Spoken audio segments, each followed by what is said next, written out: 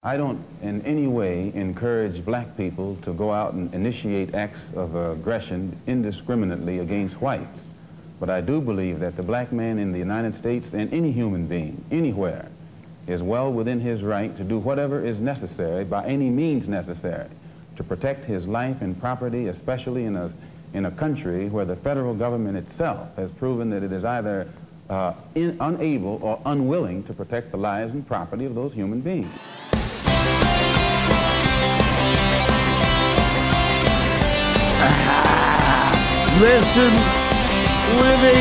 Listening to Synchronon. Second Ron. Yes, you're listening to Synchronon. The Sick and Wrong, the world source for antisocial commentary. God, what a bunch of scumbags. Good evening. Welcome to Sick and Wrong, the world source for antisocial commentary. I'm one of your hosts, D. Simon. I'm Harrison. What's cracking there, Harrison? Sounds like you're having a hell of a day.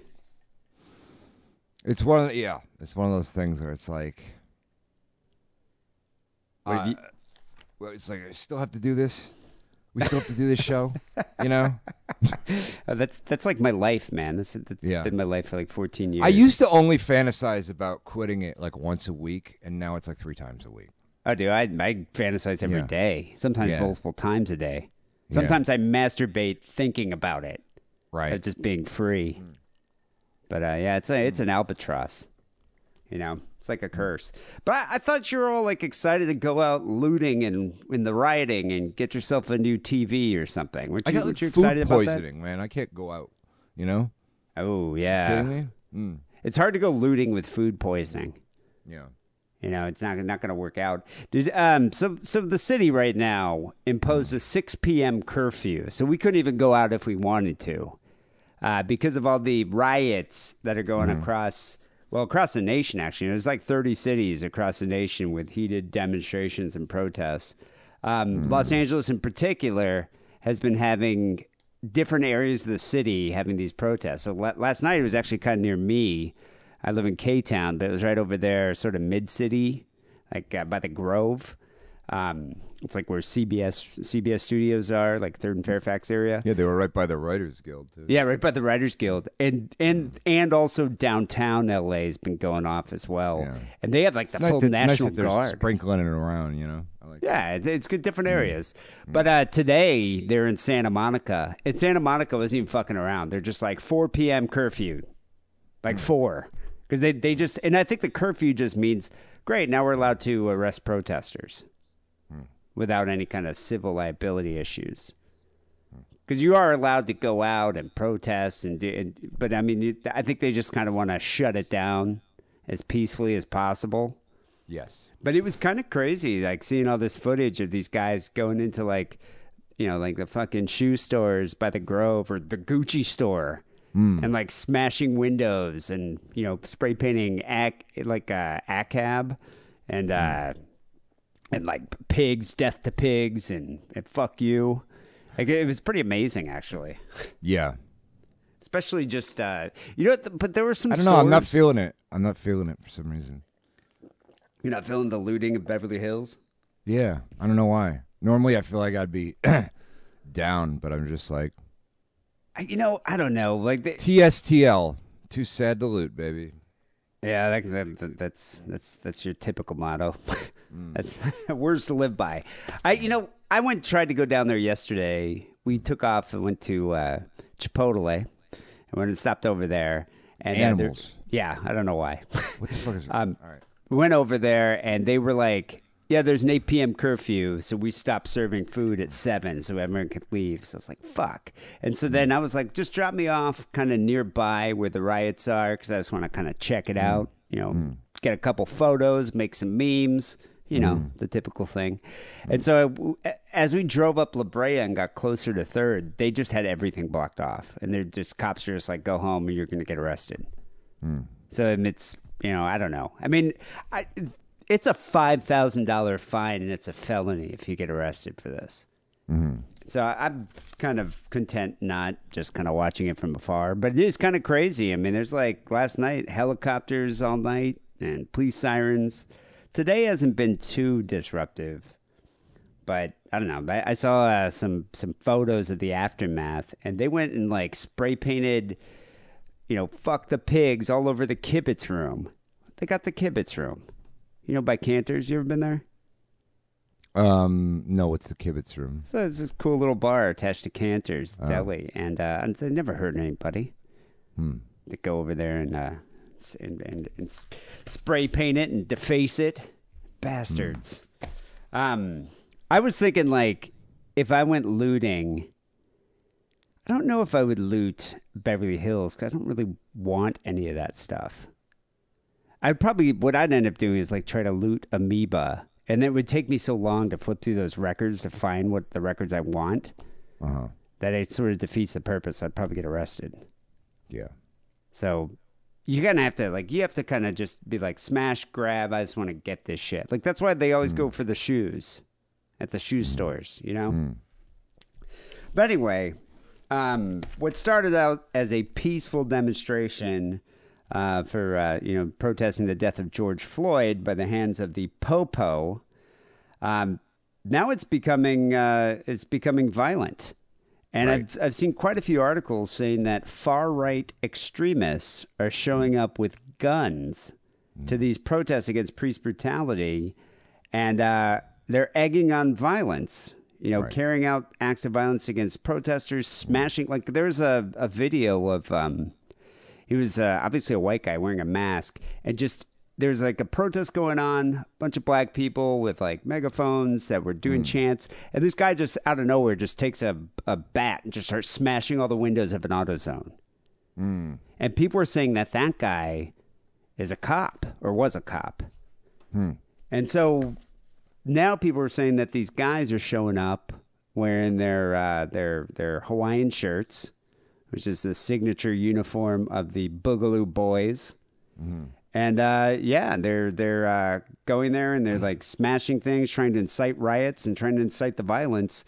So people are saying that, what they want is a violent confrontation with law enforcement and to start the Civil War, which is what the Boogaloo's a code word for. I mean, this is kind of contrary to what that guy, who was that guy Oldman, that we interviewed a couple weeks ago, who was saying that, we're just there to protest, the government and police brutality and all that.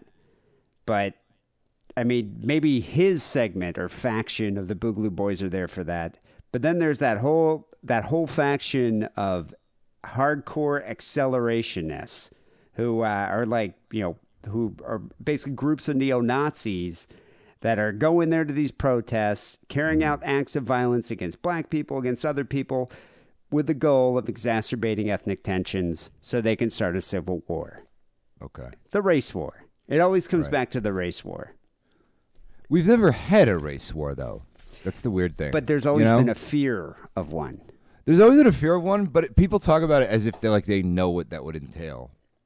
Because it's like, we've never had one. What is it? There's been race riots. I guess a race war would just be race riots in every city, and then the government just packs it up. Or you could rush into one building like the fucking beer hall putsch, and then that'll be it with the government. Well, that's the thing. It just doesn't seem like a lot of thought goes into any of this shit. That's the thing. I don't understand what these accelerationist groups really, what their end goal is. Like, what do they so they start some civil unrest. Do they think that the government's just going to kill all the black people and then it'll be a white society and everything will be, hunky dory? I don't know what I really don't get what their end game is. But the race war has been like a hateful ideology amongst white supremacists, for centuries, for years. I mean, It kind of dates back. I was reading an article that's kind of interesting. I mean, it kind of dates back to even before the U.S., not even with slavery, but with Native Americans. There was concern that there would be a genocide if all the Indian tribes united. And so that kind of helped fuel the centuries of violence against the Native Americans. Well, I guess it shows how far we've come as a society that that people expect the result to be, those kinds of clashes to be a race war, as opposed to, I don't know, in 1920 when it would just would have been a massacre.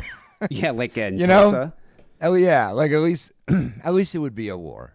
So with the arrival of slaves, African slaves to Virginia in 1619, that fear that they had with the Native Americans was now aimed towards black people because they were like, slaves are going to outnumber us and then they're going to revolt. Kind of like what they did in Haiti. They had a Haitian Revolution in 1804 where all these... Wait, why are you going that far back? Well, I'm just saying, this is where that Okay. race war stems from. And it's crazy that it's still something we even think about today. Right. So that in Haiti, a number of whites who didn't flee the French slave colony ended up being murdered. And so now that's the fear, and that's what they claim, propels them to promote these racist ideologies. It really because ruined Napoleon's day. It certainly did. Yeah. But what's interesting is the race war concept and fear seemed to kind of fade during the civil rights era, when like Martin Luther King Jr. and Malcolm X and people like that started coming about. It wasn't really.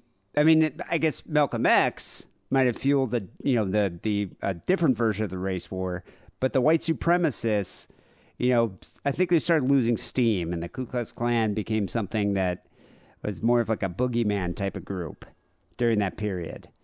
But then with the rise of militant black power movements, well, now the white supremacists are back saying like, oh no, now we gotta arm ourselves and we have to be ready for the race war that's coming. A friend of mine just got stabbed by the Klan like 5 years ago. So I mean, they're still doing stuff. Well, but you know how like in the Civil War they became like they were all around like in the 50s and everything, Sure. and all of a sudden during the Civil War it became like, okay, they sort of fell out of favor. And then now they're full on back. Like I bet you they do like Burning Cross and like country jamborees in the forest like they used to. I don't think they do anything like they used to anymore because nobody's racist now, right? That's the thing. Nobody's racist. Yeah, Dr. it's not Richard real Spencer. racist. Well, I'm not racist. I just, like, But these people used to admit what the fuck they were. But it Jesus. kind of came to the point where they're started to say like, there was that we want to maintain white people have to be dominant.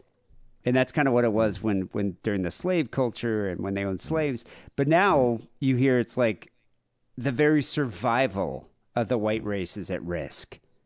And that's what you have those assholes in Charlottesville saying. And then you have these like white supremacists who now kind of, and the accelerationists who want to bring about the destruction of society, and they see the race war as a means to speed that up. And so, in comes, people like William Pierce, who the neo-Nazi leader who wrote the Turner Diaries, which is kind of have you ever actually read the Turner Diaries? I have. Yeah, I've never read it, but I kind of want to. Is it good? No, it's not good. No, it's awful. But I mean, is it an interesting story? It's about on par with the Doom fan fiction written by Dylan and Klebold and Eric, whatever the fuck his name is. So it's basically at that level of literature. I thought it was more of like a political tract, but it's actually like it depicts a violent revolution in the United States, which leads to the overthrow of the federal government, a nuclear war, and ultimately after that, a race war, which leads to the systematic extermination of non-whites. Right. In particular, the Jews. No, there's romance in it. I didn't know it was It's like a like a whole Battlefield thing. Earth kind of thing. Yeah. Oh, it is. I thought it was just like, like this kind of boring political tract. But it's explicitly racist and anti-Semitic. And it influenced scores of white supremacists, from like Timothy McVeigh to Dylan Roof to The Order, which is a new group that I recently learned about, which is a terrorist group that was around the early 80s that robbed banks, bombed a movie theater and a couple synagogues, and ultimately killed a Jewish radio host in the early 1980s. And it was actually a member of the Order who had penned the infamous 14 words from prison. Have you ever heard this? No. So 14 words. What is that like? Like the 5 word, like Hemingway's 5 word story. For sale, baby shoes, slightly used or whatever. Right? Isn't that where Along the six same word- lines. This is Okay, kind of all right. like a Okay. call to arms for all the white supremacists out there. This guy named David Lane, who is a pretty key member of the Order, he wrote in prison, "We must secure the existence of our people and a future for white children." And that's their whole. That's like the, their call to arms. That's their motto. Okay. And so that was written like the early '80s. Pretty vague, Exactly. It's like, okay, sure. I need a snack later. That's mine. Like what the fuck? We must eat Meaningless. Wendy's Frosties. Yeah, it doesn't make any sense. But 30 years later, in the middle of this whole surge in white supremacy, I don't want to say it's the due to our fearless leader, but there's definitely a resurgence of white supremacy. He didn't help. They're still talking about a race war. There's still the Turner Diaries is circulated online. Now you got these people on like 8chan and other anonymous internet message boards, saying like, this is the moment. We are here right now is when the race war is going to start, and we're going to make What that TV happen. show is actually based on the Turner Diaries? The Vampire Diaries. That's true. It's a fact. Look it up. I was going to say Big Little Lies, but Okay. I don't know. I wouldn't be surprised. So anyway, that takes us back to the Order. The Order. It's which sounds like, I love how like these white supremacist guys have like their gangs and their little crews. Like, do you think they made jackets, like those satin jackets? Just as Of course the they- Order. No, they're all like, they're already like figuring out what kind of drapes they want to put up in the castle. It's like a Heinrich Himmler, It's like my grand order of Teutonic Knights, and we're going to have the chair over there. No, Steve, the table goes in that corner, Steve. They're all like that. Well, I also wonder, like, are they Ridiculous wearing weirdos. pillowcases on their heads, and do they have uniforms? Because all these guys have to have uniforms. Even Right. from like the neo-Nazi skinhead dudes with their jeans and their white T-shirts and their flight jackets. It's like they all got to have the Proud Boys have their little uniforms. So I don't know what the Order wore, but I'm sure they had some kind of, that's the thing with these white supremacists. They always have to have uniforms. Well, the thing about the Order, I always kind of, I guess, associated the Order not with the greater history of white supremacist groups, but more so with like the tail end of the 1970s. Because in the 1970s, like literally every ethnicity, special interest group, social concept had its own like liberation army and blew up at least like 3 buildings. Yeah, I mean, it was definitely in vogue Literally at the everything time. had its own liberation army, and shit was blowing up all the time, and people were like, well, what are you going to do? That's what they do for fun, these Yeah. groups. This one, the Order, was known as Bruder Schweigen, which is German for Brothers Keep Silent. First thing about the Order is you don't talk about the Order. Silent Brotherhood is what they're known, or less commonly, the Aryan Resistance Movement, ARM. Not silent enough, They were active in the U.S. between September 1983 and 1984 in the Pacific Northwest region of the United States. And that's the thing. There are a lot of Nazis up there. You wouldn't think there would be because of all the hippies in Oregon and Washington, but there's a lot of Nazis There's a lot. in that whole area. Very active. So the Order was actually founded by a guy named Robert J. Matthews, who's considered to be quite a martyr amongst white supremacists for the way he stood up to the U.S. government. He was a Mormon, and he actually formed a group. His first crew was the Sons of Liberty, an anti-communist militia mostly made up of Mormon survivalists and fundamentalists. And so that was his first group. And they would stir up some trouble every now and then. But he really took it to the next level when he started up with the Order. Because the fundamental goal of the Order was a revolution against the American government, which he said was controlled by a cabal of Jews. It's always the Jews. Yeah. He referred to the United States federal government as ZOG, which is an acronym for Zionist Occupied Government. So the enemy was Zog the Destroyer. And so the order's goals was to start a race war so they could establish a homeland called the Northwest Territorial Imperative, from which Jews and non-whites are not allowed. So I guess I don't know if you would have a passport. I don't know if is there a sign that just says no Jews, and you're like, fuck, I guess I can't go to Seattle. The thing about all these like anti-government things is that they all just started because like some guy couldn't get a permit to build his deck. And he's like, the government, I'm going to destroy them all. Like literally that, it always comes from something like that, you know? I think it always stems from something trivial, and then he just blew it up out of proportion. Next thing you know, blaming the Jews and the secret cabal that controls the government. They're all working together to fuck his deck anyway. You know? Prevent you from building a deck so you can hang out with your Nazi friends. So Matthews here was quite active in the Sons of Liberty in the 70s. But during probably about 10 years later, around June 1983, he was at an Aryan Nations rally in Spokane, Washington. And he heard the founder of the Aryan Nation, a group called the Aryan Nations, named Richard Gerndt Butler. Gerndt was his nickname. That's great. Butler was a Christian identity minister and founder of the Aryan Nations, and he was preaching about the importance of a white homeland where no Jews and no non-whites are allowed to go. It's called. I'm still kind of ill, so I'm a little out of it. But I honestly, for almost a minute, I thought you had started this whole thing out with an Alien Nations convention. No, Remember Aryan. that show? Okay, like that show Alien Nation, where the alien's a cop and he's got that crazy splotchy head. Wait, and he's allergic to salt water. Yeah, and they drink clotted milk. Don't they, they drink sour milk or something, or milk that's expired?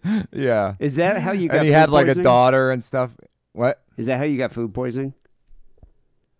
Yeah, Trying to get drunk on expired I'm such an milk. enthusiast of that show. I drank an entire glass of clotted milk. Did they have their own swear word, for fuck? Yeah, they did. I can't think of what it was. I used to like that show. Yeah, it was kind of cool. It was weird because it was they came to. I forget why. I guess they were refugees or something.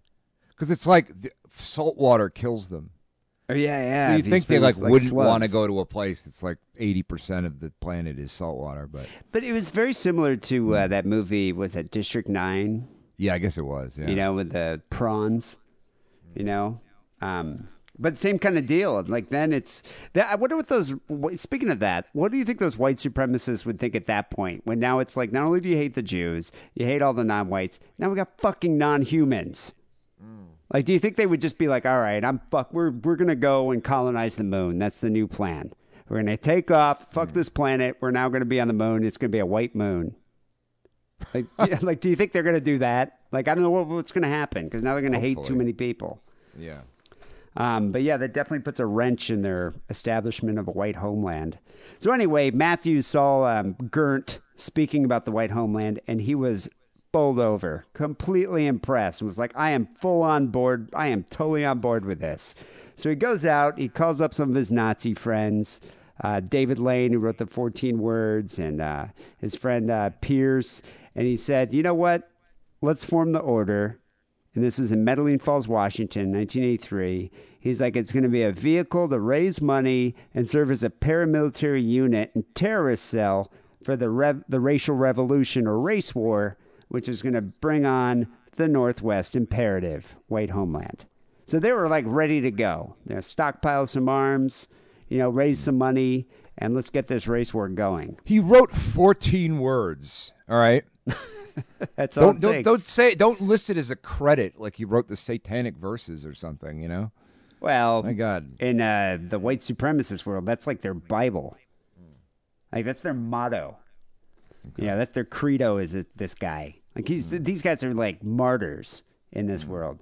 So Matthews was so impressed with the Turner Diaries, and they actually named their group, the Order, which was, I guess, part of the Revolutionary Cell and the Turner Diaries, they took that name as their own group.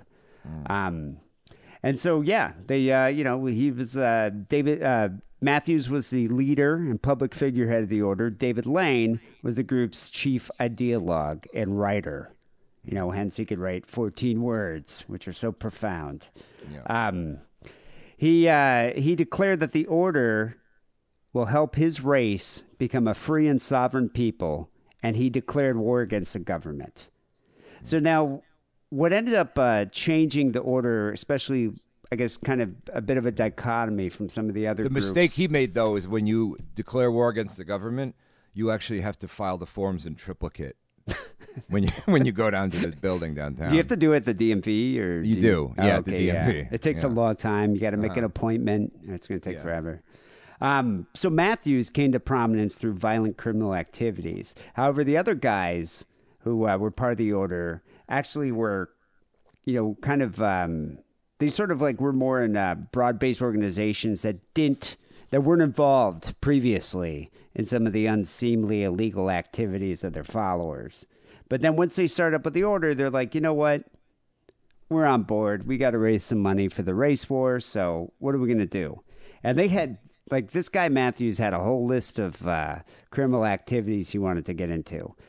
They would bid on lumberjacking and timber contracts. They would counterfeit money. They had diaspora funding from overseas oil countries and robberies. Robbery was like one of the first thing they wanted to do. But the other guys in the group had a little bit of an ethical quandary with that, because they're like, it's sinful to go out and rob people. So then Matthews was like, well, we could rob pimps and dope dealers. This bunch of black people, they have criminal money. Let's go rob the criminals.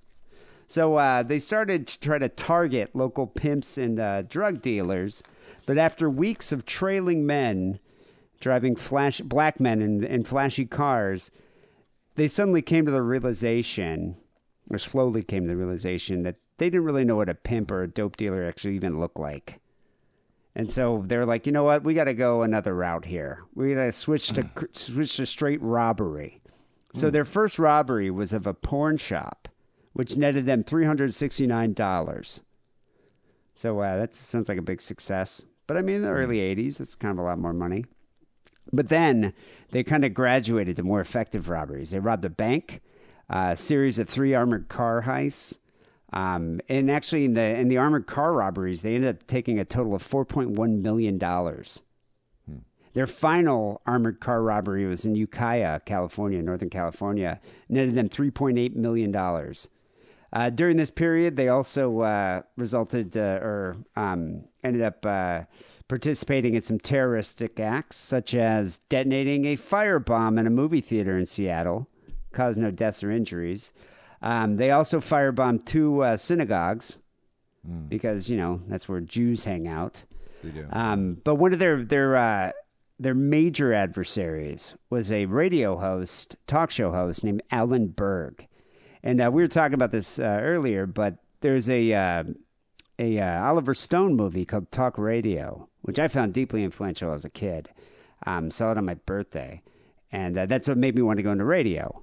And it's about where comedian Eric, I don't know if he's a comedian, but writer Eric Bogosian plays a shock jock named Barry Champlain, who lambasts all the white supremacists and, will make fun of them on the air and ridicule them. And he was actually shot and killed by a white supremacist in real life. And so that's what actually ended up happening here. I think it was based on what happened with the order.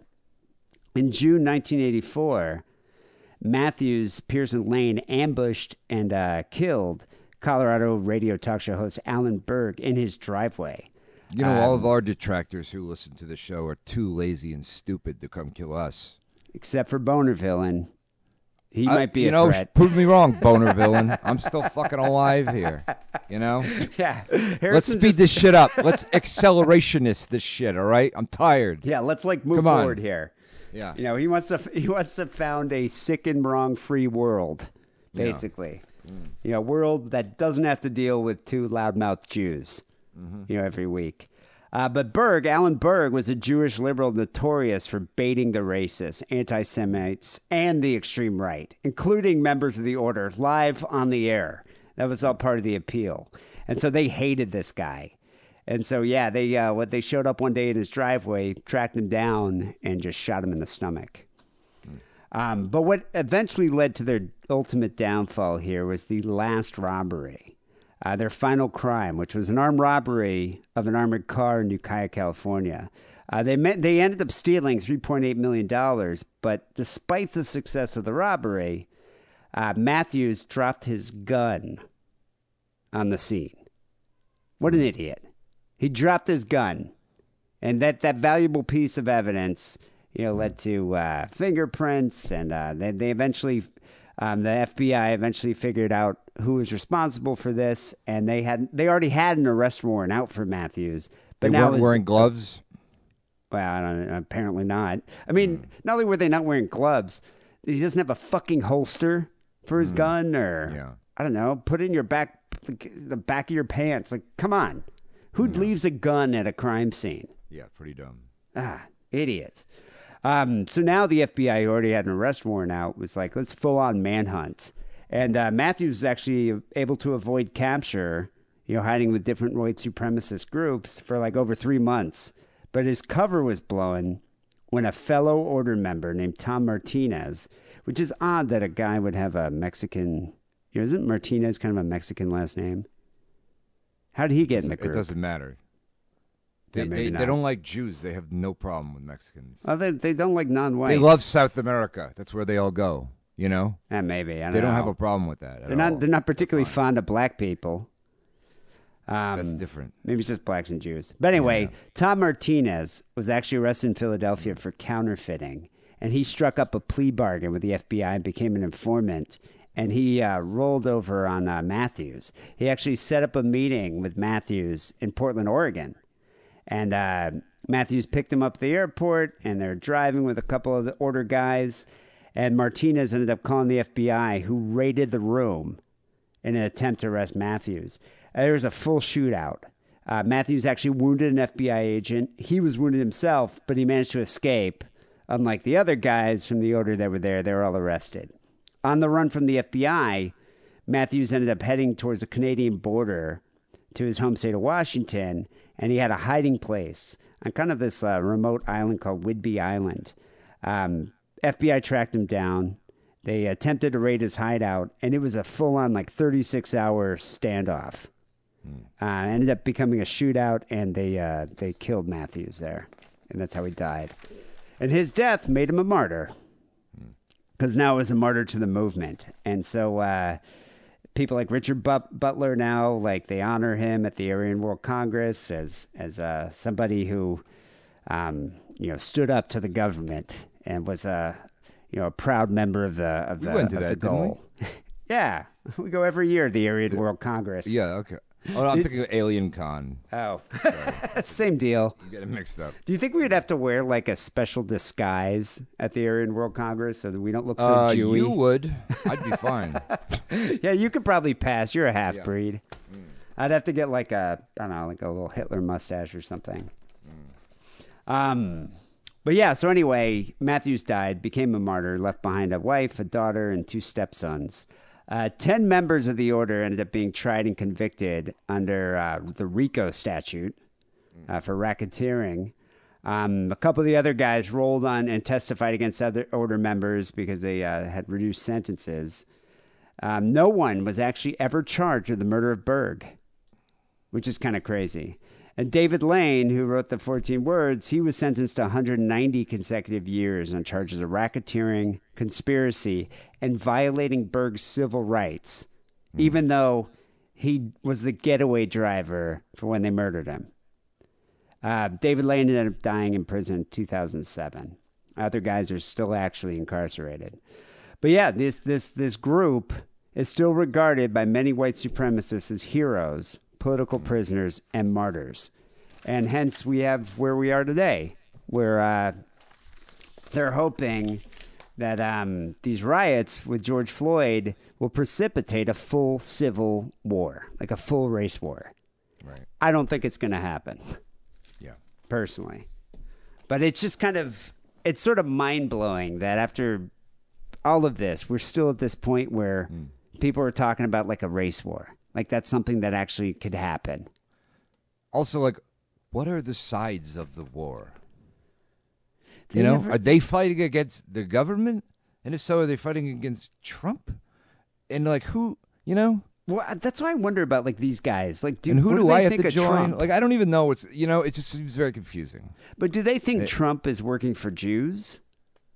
Like, are they against both parties of the of our political system? I don't know. It's very confusing to me. Like, I don't really know what they want. Yeah. But I do know that they're not going to win. It's just not. Right. I mean, it's just not going to happen. I mean, you can't take on the U.S. government. I mean, they're going to try their best to start a race war, but I think it's going to get shut down pretty quickly. So, Because there'd be, you know, if there, I can't see a civil war. I could see an amicable split. You know, I could see a conscious uncoupling of the, you know, the two sides of America. yeah, but I But don't even think that would be rough because it'd be like, I guess I'd stay with the side that has like, you know, cinema and, you know, whatever, like books. I guess I'd probably stay on that side. But side at the with same time, books. it's like, I don't want to eat fucking kale all the time. I don't even like kale, you know? Yeah, but I don't even know It's if rough. with these guys, you're talking about like, conservatives versus liberals. But these guys are like, we just want white people to live in the state of Washington. Everybody else can fuck off. Like, I don't think Honestly- that's ever going to happen. To me, conservatives and those people are the same. They're just like slightly different shades of far right wing to me. It's the same shit. Slightly To me. different shade of neo-Nazi. Yeah. I don't know. Why can't these guys It's a just like, wider why shade can't of these guys Nazi. just take advantage and go steal an Xbox One from Target with all the other looters? You Yeah. know? And fucking settle down. Why is it always have FOMO. to be I a have race such war? FOMO from Yeah. this, I gotta say. Anyway, all right. I'll try to get through this quickly so you can get out there and join I have a those felony looters. record though, man. I can't afford to get arrested by these. Nah, that would suck. People, it's episode 741 here, Sick and Wrong. We have some news stories coming up in a bit, and we have some phone calls a little later in the show. But first, here's a word about our Patreon page. Do you need more sick and wrong in your life? Do you need one more news story to make you feel normal? Are 3 phone calls barely enough to feed the raging beast of desire? Well, then it's time for you to get the help you need and become a Sick and Wrong patron. Sign up at patreon.com/sickandwrong and you'll have access to exclusive Patreon-only content such as news stories, extra phone calls, and much, much more. Become a patron today and help us make a better Sick and Wrong for tomorrow. That's patreon.com/sickandwrong. So the first story we have here has to do with a bit of a, I don't know, she's kind of like a internet celebrity, sort of, but like an infamous internet celebrity. Amy Cooper. She, you might have seen her. She went viral for calling the NYPD on a black bird watcher named Christian Cooper. Did you see that, the video in Central Park? I sure did. Yeah, she's one of the real shining stars of the quarantine. Yeah, I would say she's the lead Karen. Yeah. Like, she might be, like, if you had to go fight a bunch of Karen bosses, she might be at least probably, she's definitely one of the henchmen. Right. I'd almost say she's the leader of the Karens. But you know what was interesting about when I was watching this? I was like, I guess I never really thought about it. I always thought bird watching was like a white person thing to do. It just seems like a very white thing to do. I just never. Somebody said that to me. Somebody was like, "Oh, the part of because I lived in New York for ages, but I rarely ventured above. Even when I lived in Manhattan, I rarely ventured above 14th Street. So, people are like, "Oh, the part of Central Park they were in. I don't even know what it's called. Like, Yeah, I don't they're know like, either. "Oh, yeah, that's where people go birding," and I'm like, "Is that like dogging or is that like bird dogging? Like what?" Like, Yeah, what it is that? sounds kinda I like honestly dogging. didn't think. I'm like, it can't be bird watching because nobody does that. That's dumb. It's I- got to be some sex thing, right? No, it's bird watching. It is bird, like literally going out there with binoculars and looking at birds, which I didn't even realize. Well, first of all, I didn't realize black people did that at all. Like not to make like a racist remark. It just didn't occur to me I always thought it was just old white people. Like that was the Yeah. thing that old white people did because you have nothing better to do. I thought until that like weird Daisy Ridley sounding chick that called our show. Remember, she's like getting her doctorate in bird watching. Oh, that girl. Yeah. She was a Ornithology. bird watcher. Ornithologist. Actually, I think she was an ornithologist, and we just It's a little bit different. We just reduced her to bird watching. But I guess that makes my point stand in that I didn't think that was a thing people actually did in modern times. Neither did I. Or at least Yeah. like in a city.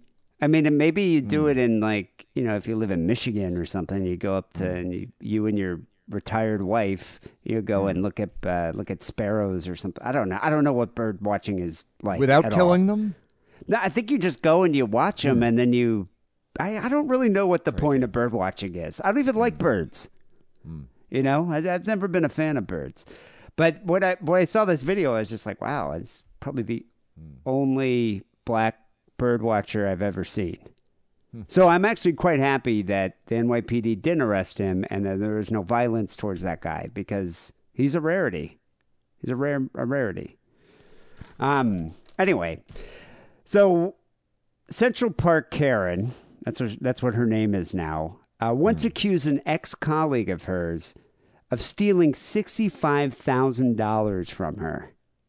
Apparently, they were romantically linked. At least that's what she thought. It's a pretty interesting story. So not only is this person just a vile, racist, horrible creature, she also tried to obliterate the life of a former colleague by claiming that he stole $65,000 from her, and then also had many other allegations against him. So she's famous now, which if you think about it, if you dated a girl like this and you had an acrimonious split, isn't that one of the best things to ever happen to an ex? Could you imagine?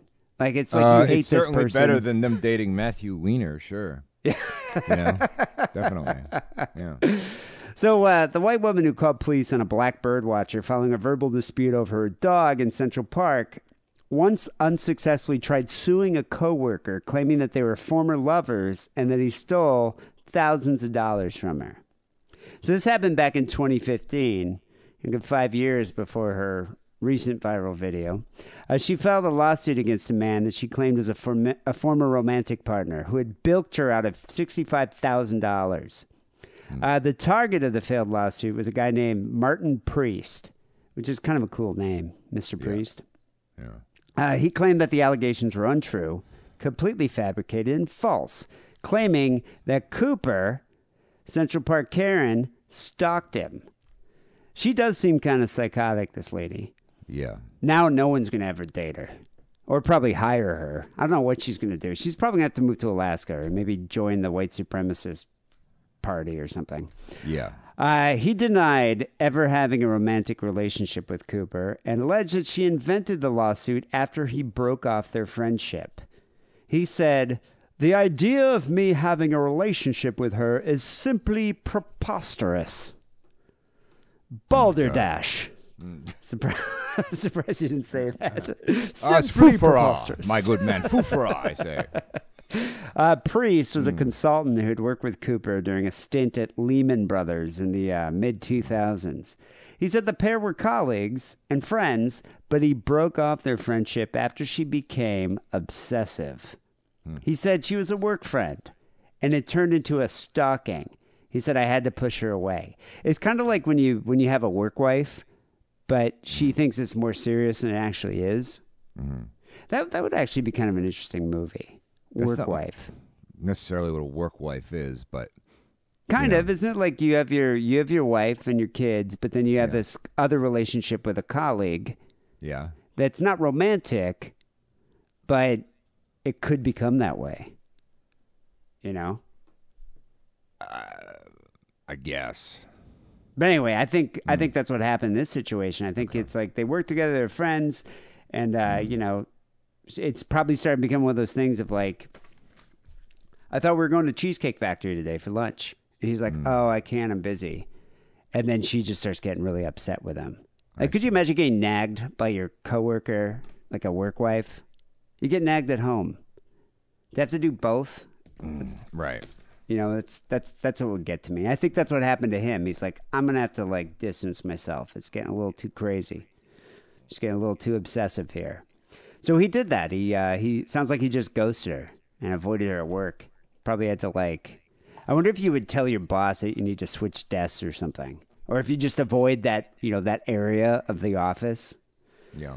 But anyway, she was upset, and she filed a lawsuit claiming that that they had engaged in an adulterous and intimate relationship from 2008 to 2012, and that during this relationship he asked to borrow $100,000. She claimed that she partially obliged and forked over $65,000 to him, which he never repaid. Made me think of, made me kind of reflect on myself here, like who I'm dating. Have you ever dated a girl that would borrow $100,000 to you? I'm sorry. That would lend me $100,000? Yeah, that you could borrow $100,000 from. Have you ever dated a girl that would be willing to do that? I've never even dated a girl that can get. I have trouble getting $50 from girls that I date. Yeah. Let alone $100,000. But I guess this is New York City. Mm-hmm. Yeah. And Lehman Brothers, is that like a financial company or Yes, it something? is. So these people are probably pulling in like what, $500,000 a year? Probably, yeah. Yeah. So it's probably nothing. Priest warned her during this period when the lawsuit came about. He said, "Keep the fuck out of my life or you'll get hurt." That's what she said in the suit.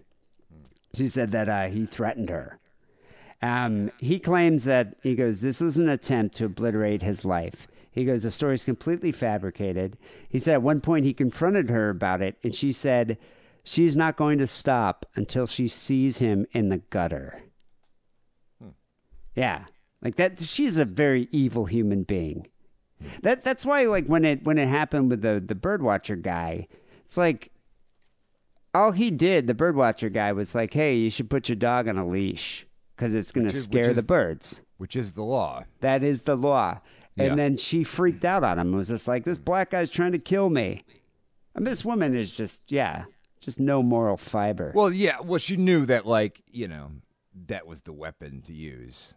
Yeah, white was girl in because- distress. Well, yeah. Well, because it's like by the time, like, even though he's in the right, the chances that, you know, it's not going to go bad for him, at least initially, is low, you know?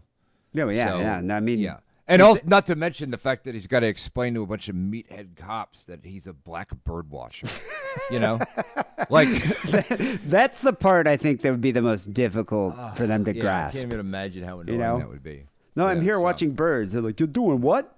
Yeah. It's like that's a speckled hen brow right up there. You know, it's like I don't even know. Like, A gold-throated weeaboo just flew through the foliage. yeah, I don't know. Like, what could you imagine? Like talking to a couple like meathead cops and trying to explain that that's why you're in the park, and you know, fighting with this lady. The 41-year-old priest said that he acknowledged the lawsuit emerged while he was trying to finalize a divorce, which he said Cooper clearly exploited. He said he was in a troubled marriage at the time. She knew that. She exploited it, and she kept the threats going. As he tried to keep away from her, that's when she got to the point she filed the lawsuit. And it did its damage, and she walked away. She didn't even go through with the lawsuit. The case was dismissed because she never even showed up for the hearing. Yeah, like I don't think she ever, all she wanted to do was damage his reputation. And he said it did. The lawsuit did destroy his reputation. He lost his job. He said he was spit on. I don't know by who. I don't know if she, some really upset people. He was forced to They change his spit phone on me number. when I came back from Nam. Yeah. That's unrelated, but you know what? Yeah. I don't. Were there some feminists running around that spit on? I don't know what happened. He was widely ridiculed. He said that he since remarried and he moved to the New York City suburbs and away from the city. But this must have been sweet poetic justice for this guy. Like when he turned on CNN, he's like, dude, I know this girl. She did what? She's calling the police on a black bird watcher? Is she out of her mind? And sure enough, yeah, that's what happened. She made a racialized phone call to New York police dispatchers claiming she feared for her life after a man had politely asked her to leash her dog. You know, the guy was lucky he was recording this interaction. You know, she repeated the words African American numerous times to describe Christian Cooper, which is odd that they have the same surname.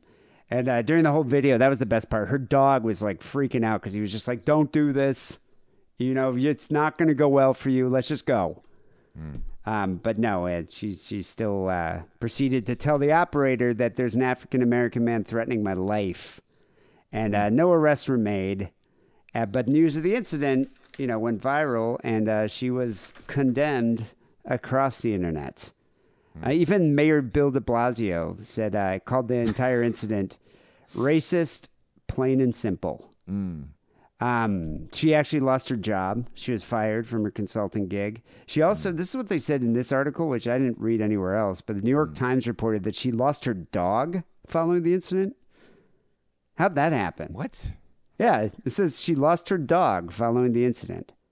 Jesus Christ. So I don't know if they took a dog away too. It's like a bourgeois country song, you know? Lost her They job, took my lost her dog. Deloitte consulting gig and they took my dog. And My now she prize, you know, fucking pedigree. Shih Tzu. And now she earned the infamous moniker Central Park Karen, which is a slang term used to describe entitled white women. You know, that video's got 43 million views on Twitter. Anything before with Central Park in front of it, in terms of like a Central person Park or 5. a group of people, yeah, it's not going to be good. It's not good. It's bad. And You know? the worst part about it, it happened the same week as the death of George Floyd. So it's another thing. It's like, oh, great. This is the racism that is prevalent across our nation. Yeah, So it's if not you- like if you know meet East Side Steve, you know, you play pool against him, it's fine. But if you're at the bar and you meet like fucking Central Park Johnny, that means like at best he raped a dog in Central Park. Like that, it doesn't mean anything good, you know. That's like at best. So I don't know what, you know, what this evil harpy can do now, other than I would leave New York if I were her. First of all, it's expensive. She probably could just move somewhere. I would just like, I don't know, start over somewhere. Maybe move That's what you need to to do. Alaska or Yeah. where, I don't know, the South. She might do all right in Alabama. I don't think there's any black bird watchers there. Maybe. But yeah. So there you go. Central Park Karen. Not only is she a horrible racist, she also tried to ruin the life of an innocent man. So what do you have here for the second story? I mean, it's just yeah. I mean, because it is the law there, but it's like, I don't know. A lot of people are like afraid of dogs. You know? Well, I think the birdwatcher guy was saying that, you know, your dog's going to run around and scare the birds. Right. But I mean, just to like go around I mean, I know there are certain parks. I don't know about in New York where you can go and you can let your dog loose and stuff. But I think most of Central Park, you're not supposed to do that. Yeah, And I think the reason is there are people that are afraid of dogs. There are that also have been people attacked that- by dogs, and they're like, to have a dog running around loose terrifies them. Well, there's you know? also people that are allergic to dogs. Right, yeah. You know, have some respect. It's like you keep your dog leashed, you know, when you're, you know, walking and can you take you take dogs on the train, right? Can you? I don't remember. Oh, I thought you could. I don't know if I know you can if it's like no, I don't think you can. You can't I bring think a if it's- dog on a. I don't think so. I think it's if it's like a little one you could put in a bag, then yes. I see but you blind can't- people doing it all the time. Well, they can, you know. Fucking blind So, people can do everything. Yeah. Except C. Yeah, except for seeing. They can't do that very well. Yeah. All right. So, man acquitted of entering a home with a weapon after successful sex fantasy device defense. Whatever. Fuck it. I don't care anymore. Is that Matthew Sweet? That's Matthew. No, it's not Matthew No. Sweet. That's yeah, it's Matthew Sweet. Whatever. I was gonna say Michael Hutchins. The Yeah. guy who autoerotically asphyxiated himself from In Excess. But to me, it sounds more like Matthew Sweet. Right. So it's a B-side. All right. So Terrence Leroy found not guilty after proving that he was hired by another man to tie him up but given the wrong address. All right. That's right. Hired by another man to tie him up. Yeah. It's all right. So this is like a kinky fetish type of thing. Yeah.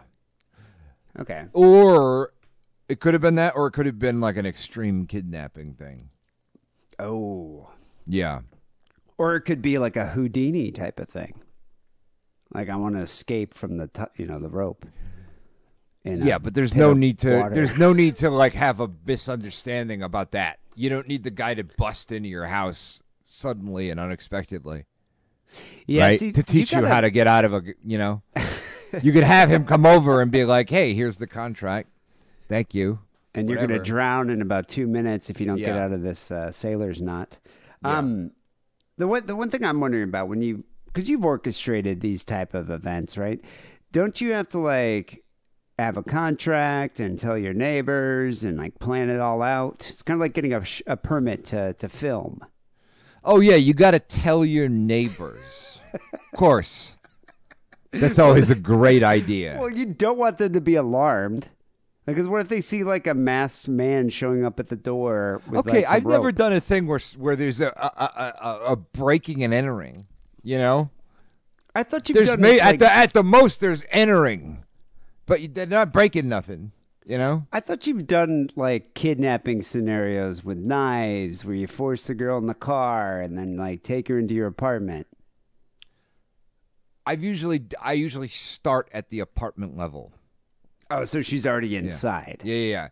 I would try my best to do because like Extreme Kidnapping, right? You know that company, right? You've heard of them? Extreme Kidnapping Incorporated. Yeah. Yeah, they're You yeah. have stock, right? You I have one of their T-shirts. go to the shareholder meetings. But you know what I'm talking about. ExtremeKidnapping.com. Yes. Okay. Are you kidding? Or do you actually know what I'm talking about? No, is it an actual company? Yes. What? There is no company called Extreme Kidnapping. Yes, there is. All right. And you I used to can know- call them to arrange kidnappings? Yes, I used to have a friend of mine who worked for them. I thought you were making this up. No, it's a real thing. I'm like, And why they've don't had we, a why don't dicey we interview history, them? but we could interview the guy, All right, I'm writing Adam, this whatever down. his name is. I forget. A friend of mine used to work for him. I don't even remember her name now. Extreme Kidnapping.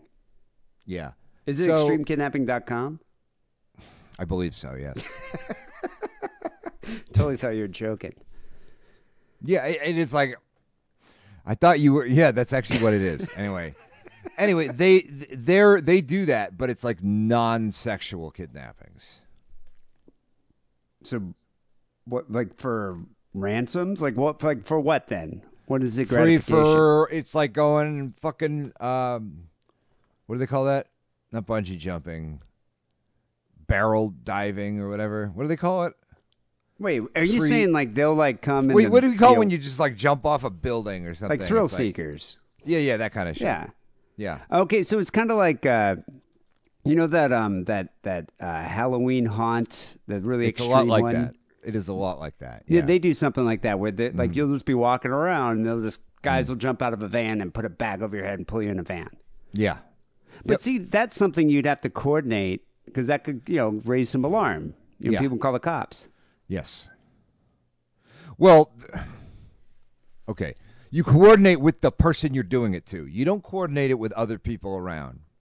Because if you coordinate it with other people around you, that's a great way to get people in your apartment building to start moving for you to be fucking moved out of there. Because you'd be a weirdo. Yeah, you don't do that. Okay, that's dumb. It would be hilarious though to see you be like, "Hi, I'm Harrison and 4B, and so we're doing this thing tomorrow. Don't be alarmed. First of all, second of all, it's not real. It's just my fantasy." It'd be like walking around to the neighborhood being like, "Hi, I'm a convicted sex offender."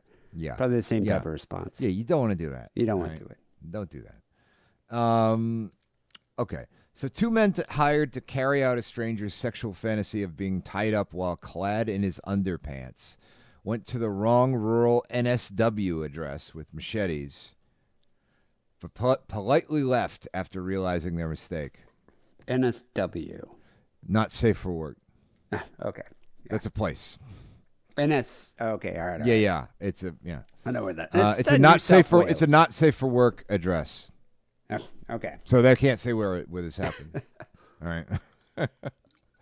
One of the men, Terrence Leroy, has now been found not guilty in district court of entering the home on July 2019, intending to intimidate while armed with an offensive weapon.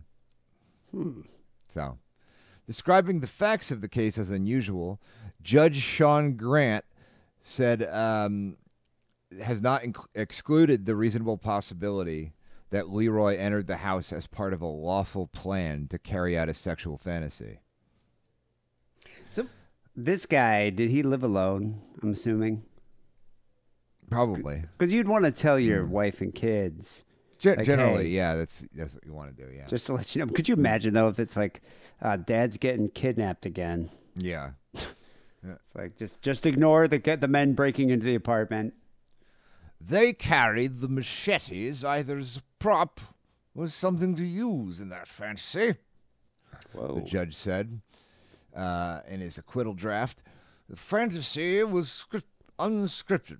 There was discretion as to how it would be carried out.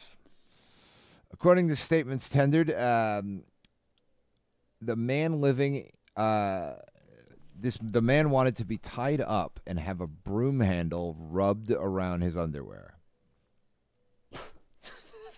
So he wanted Wait, he wanted to be dry raped by a broom handle. That's basically what that means. That's just a more polite way of writing it in a family friendly article. Dry humped by a broom handle. Yeah. Okay. All right. Yeah. I can see dry that. rubbing. You know. But then why do you This need was just machetes? a dry run for the dry rubbing. What? Why do you need the machetes then? For fucking ambiance. Oh, okay. Just make it more Yeah. authentic. Yeah, because it's like if they come in and they're like, you know, get in the car or whatever. It's like if they don't have a weapon, you could just be like, fuck you. This Yeah, is but now not what they I'm got paying you machetes. for. This is what am I paying you people for? You know? I wonder which guy had to do the ass rubbing with the broom handle. Mm-hmm. I bet Poor you I'd be like, Steve. do I have to do that? Yeah. I did it last time. He was willing to pay $5,000 if it was, quote, really good. Well, see, that's all purely subjective. That's right. Although $5,000, that's not that bad. It's pretty good. Would you do that for $5,000 if you work for It doesn't Extreme cost that much Kidnapping? with extremekidnapping.com, I can tell you that much, because I've Yeah. looked into it. All right. I have looked into that. They We were are running it out of Las definitely Vegas interviewing for a them. while, so I was like, maybe when I go through Las Vegas, maybe I'll get that done. Because you can get it done by, there's different teams. There's one team where it's just like 3 hot chicks. Whoa. No, Kidnapping apparently you? they're 3 hot more girls. brutal than the other people, so yeah. I would love to do that, like in front of my friends, like 3 hot girls just come and kidnap me, and just I'd look like such a stud. I guess so. I would totally impress my friends. But you can you choose people? Like, could I be like, I want to get kidnapped by 3 dwarves? No, 'Cause that they would have be teams hilarious. that they offer. That's it. They're not gonna like hire, get the fuck out of here. Yeah, but it's my fantasy. They're not Look, really. with enough money, you can make anything happen. All right, Yeah. but this is like the $1,000 package. Okay, I've always wanted to be kidnapped by dwarves. I think you could do it for as little as $500. That's not bad. For 4 hours, I think $500. Yes. Not bad. We got Patreon money. Yeah. So the would-be client had a history and proclivity for engaging the services of people. A police officer said. Wait, okay. Yeah. He just for kidnapping, think or we all just like do. a wide It array of doesn't- services? that's it. Okay. He was really into dry cleaning. We found in his browser history, we found a lot of extreme dry cleaning websites. He just really likes the services of Yeah, a he lot of does. different people. Yeah. All right. After making arrangements with a man on Facebook for people to engage in the role play, he sent his address, which he later updated after moving to another house. Wait, do you the think he fuck? advertised this on Facebook, or did he just go find? There must be Facebook groups that you could be like, "Hey, I want to be kidnapped. I got $5,000." There's Facebook Marketplace, you know? Oh, that's okay. So you just put up an Yeah. ad for that. All right. Probably, yeah. Although I don't know why he did this in the middle of a moving. You know? Yeah. He sent his address, which he later updated after moving to another house. You don't contract kidnappers in the middle of like a major move. Yeah, if you're moving your location, doesn't Yeah. that kind of like Just wait. complicate the kidnapping? Yes, it does. Yeah. Amateurs. But on July 14th, a resident living in the same street as the first address noticed. He could have just put this whole thing off until after he moved. This is like Fargo. Yeah, noticed some light coming from his lounge room when he got up to go to the toilet. Assuming it was a friend who came daily to make a coffee, a cuppa, if you will, he yelled out, "Bugger off, it's too early!" Well, wait, After hold on a second. There's a friend that just breaks into this guy's home and makes a cup of coffee. Is that what they do in Australia? That's yeah, normal? It's a Seinfeld-based culture where people will just burst into your apartment just randomly. like opens, just, oh, Yeah. yeah, okay, all Yeah. right, I see that. That's right. That's what they're All right, so Kramer, the Australian Kramer, is in this guy's house.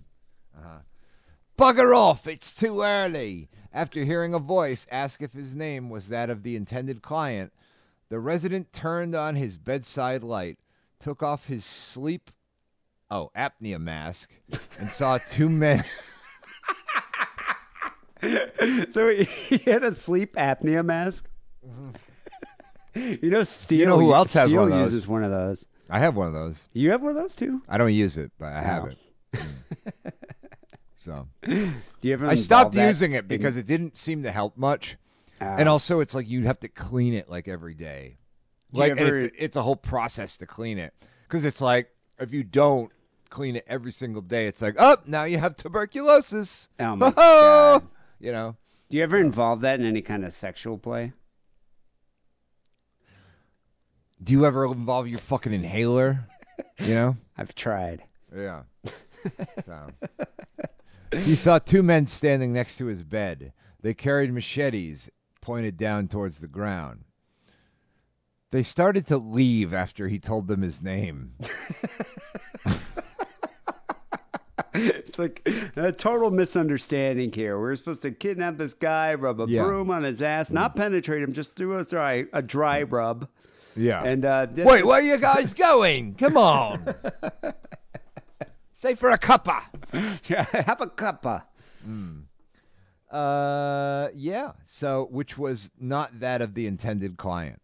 See, at So least wait- they did that. That's good. Did he call the cops on him? Like, how'd they get caught?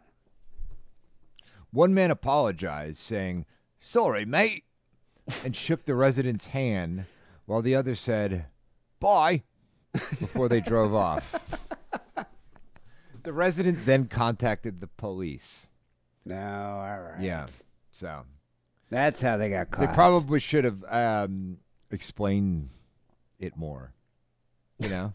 I just think it's I don't funny. know if I had just moved into a house, right? Because this is what happened. It's the old address of the guy.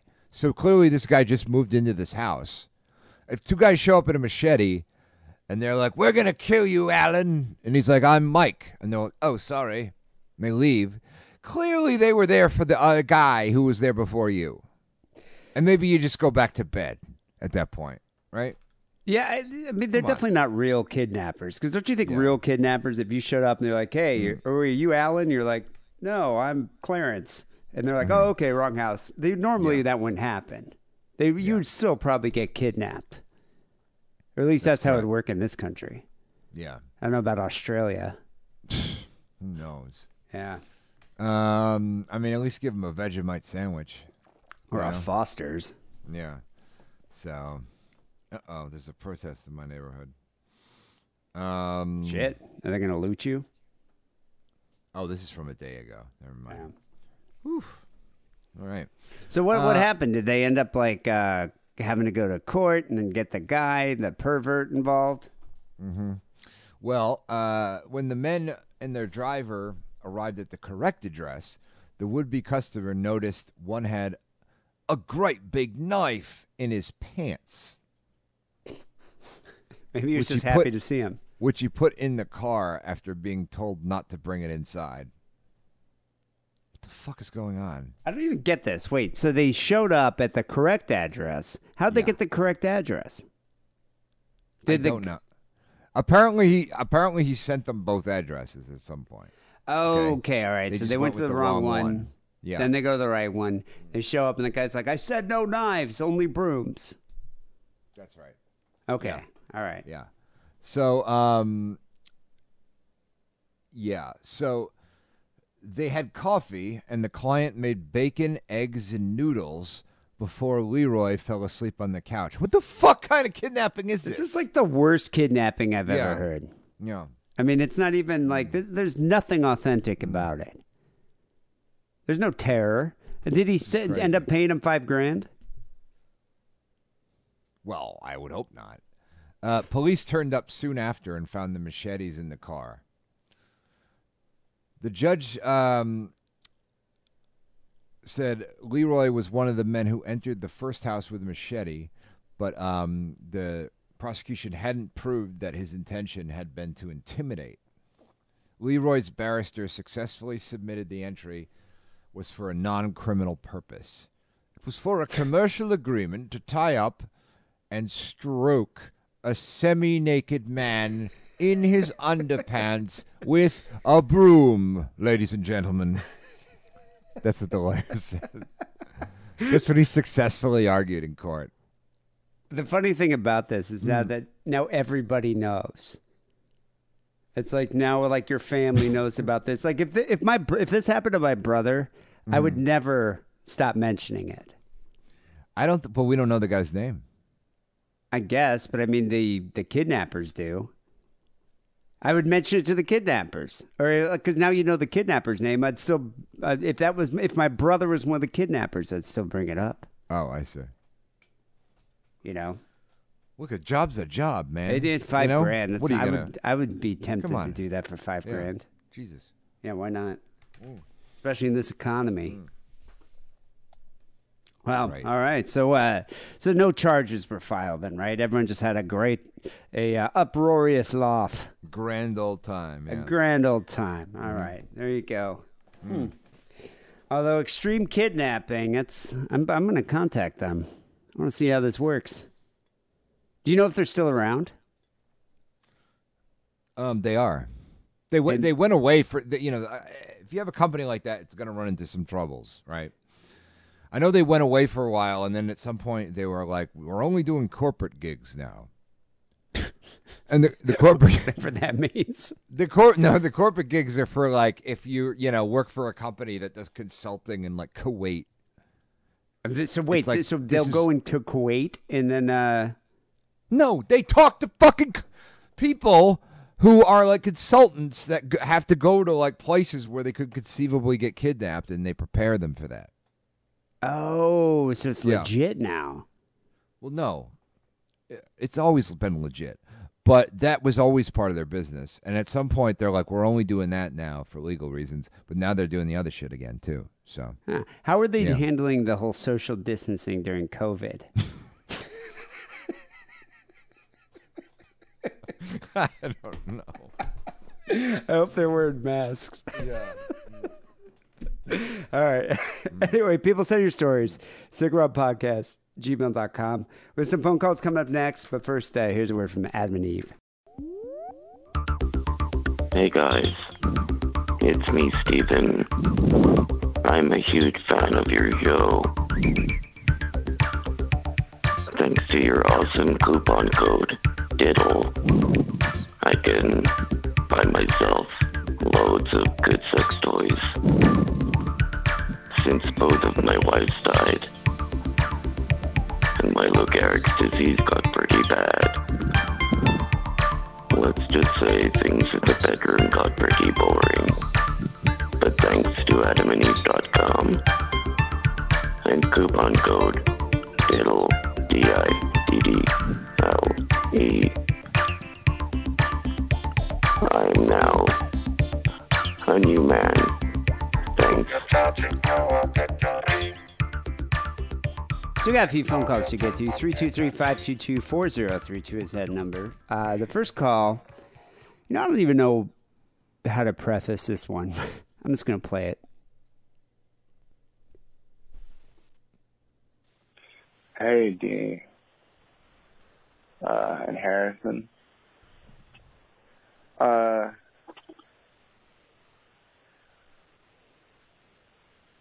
I was just thinking about the time that in high school where I wasn't a very cool person in high school.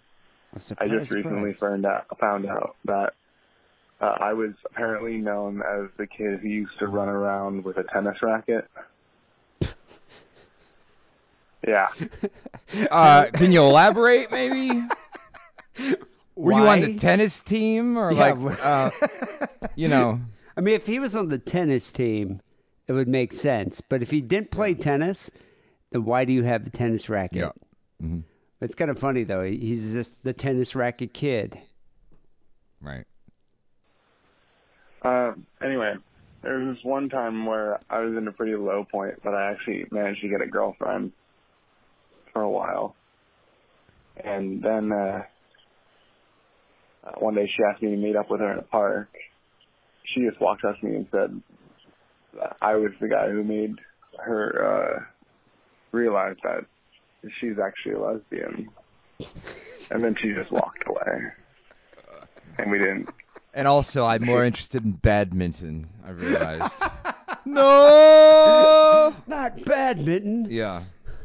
Wow. So it seems like a short-lived... Do you think that was his only relationship? Like, after that, he's like, I'm done. I'm done with human relationships. Maybe. You know? I'm sure he sends a lot of creepy letters to Steffi Graf, you know? Or Venus Williams. Yeah. Tennis racket kid. There's a little bit more. Speak to me after that again. That was it. She never spoke to him after that again. I'm sorry, is that it? That was it. Maybe I don't know. Maybe like you would have a fun observation on that, or maybe you learned something from that, or maybe you could have given any other information that would have made that information at least appear meaningful, or made that anecdote make any kind of sense. I mean, it's just like you said that you found out recently that they called you the tennis racket kid. And then you did manage to get a girlfriend. It was a low point in your life. You managed to get a girlfriend, and she just had you meet her in the park so she could tell you that you've made her a lesbian? Wow. Yeah. Yeah, I mean, that's a Get this great guy story. into the Iowa Creative Writing Program. I mean, Jesus Christ, you know? Amazing story. It kind of reminds me of like a kid from like a Todd Solondz movie or something. Yeah. You know, all right. Well, there you go. We gotta, let's get him a show on Netflix where we animate his stories, his fascinating stories that he tells. Yeah, like Nick Kroll. Yeah. Yeah, this would be like Nick Kroll's show with that show of this coming of age sitcom, animated sitcom about the tennis racket kid. Yeah, I think you're onto something there, Harrison. Mm-hmm. All right. Well, thank you there, tennis racket kid. I look forward to hearing more of your non sequitur adventures. Sure. Yeah. All right. Next guy here. This guy, I don't know how to take this call. I don't know if it's like, if he's being a critic, or if he actually genuinely is interested in our opinion. But here you go. Hey guys, just calling in to get your opinion on Joe Rogan's new $100 million podcast deal. He's signed with Spotify or whatever it is. And I I figure you must be pretty bitter about that, considering you've been podcasting now for like 30 years or something. Yeah, that was the end game for us. That's really what we were pushing for all this time. Yeah, the $100 million deal. Yeah, that's really what we were expecting and hoping for. I mean, that's been my goal all along. You know, to make millions of dollars doing this. Yeah. You know, I am surprised that we're not there yet, and we've been doing this about 28 years actually, not quite 30.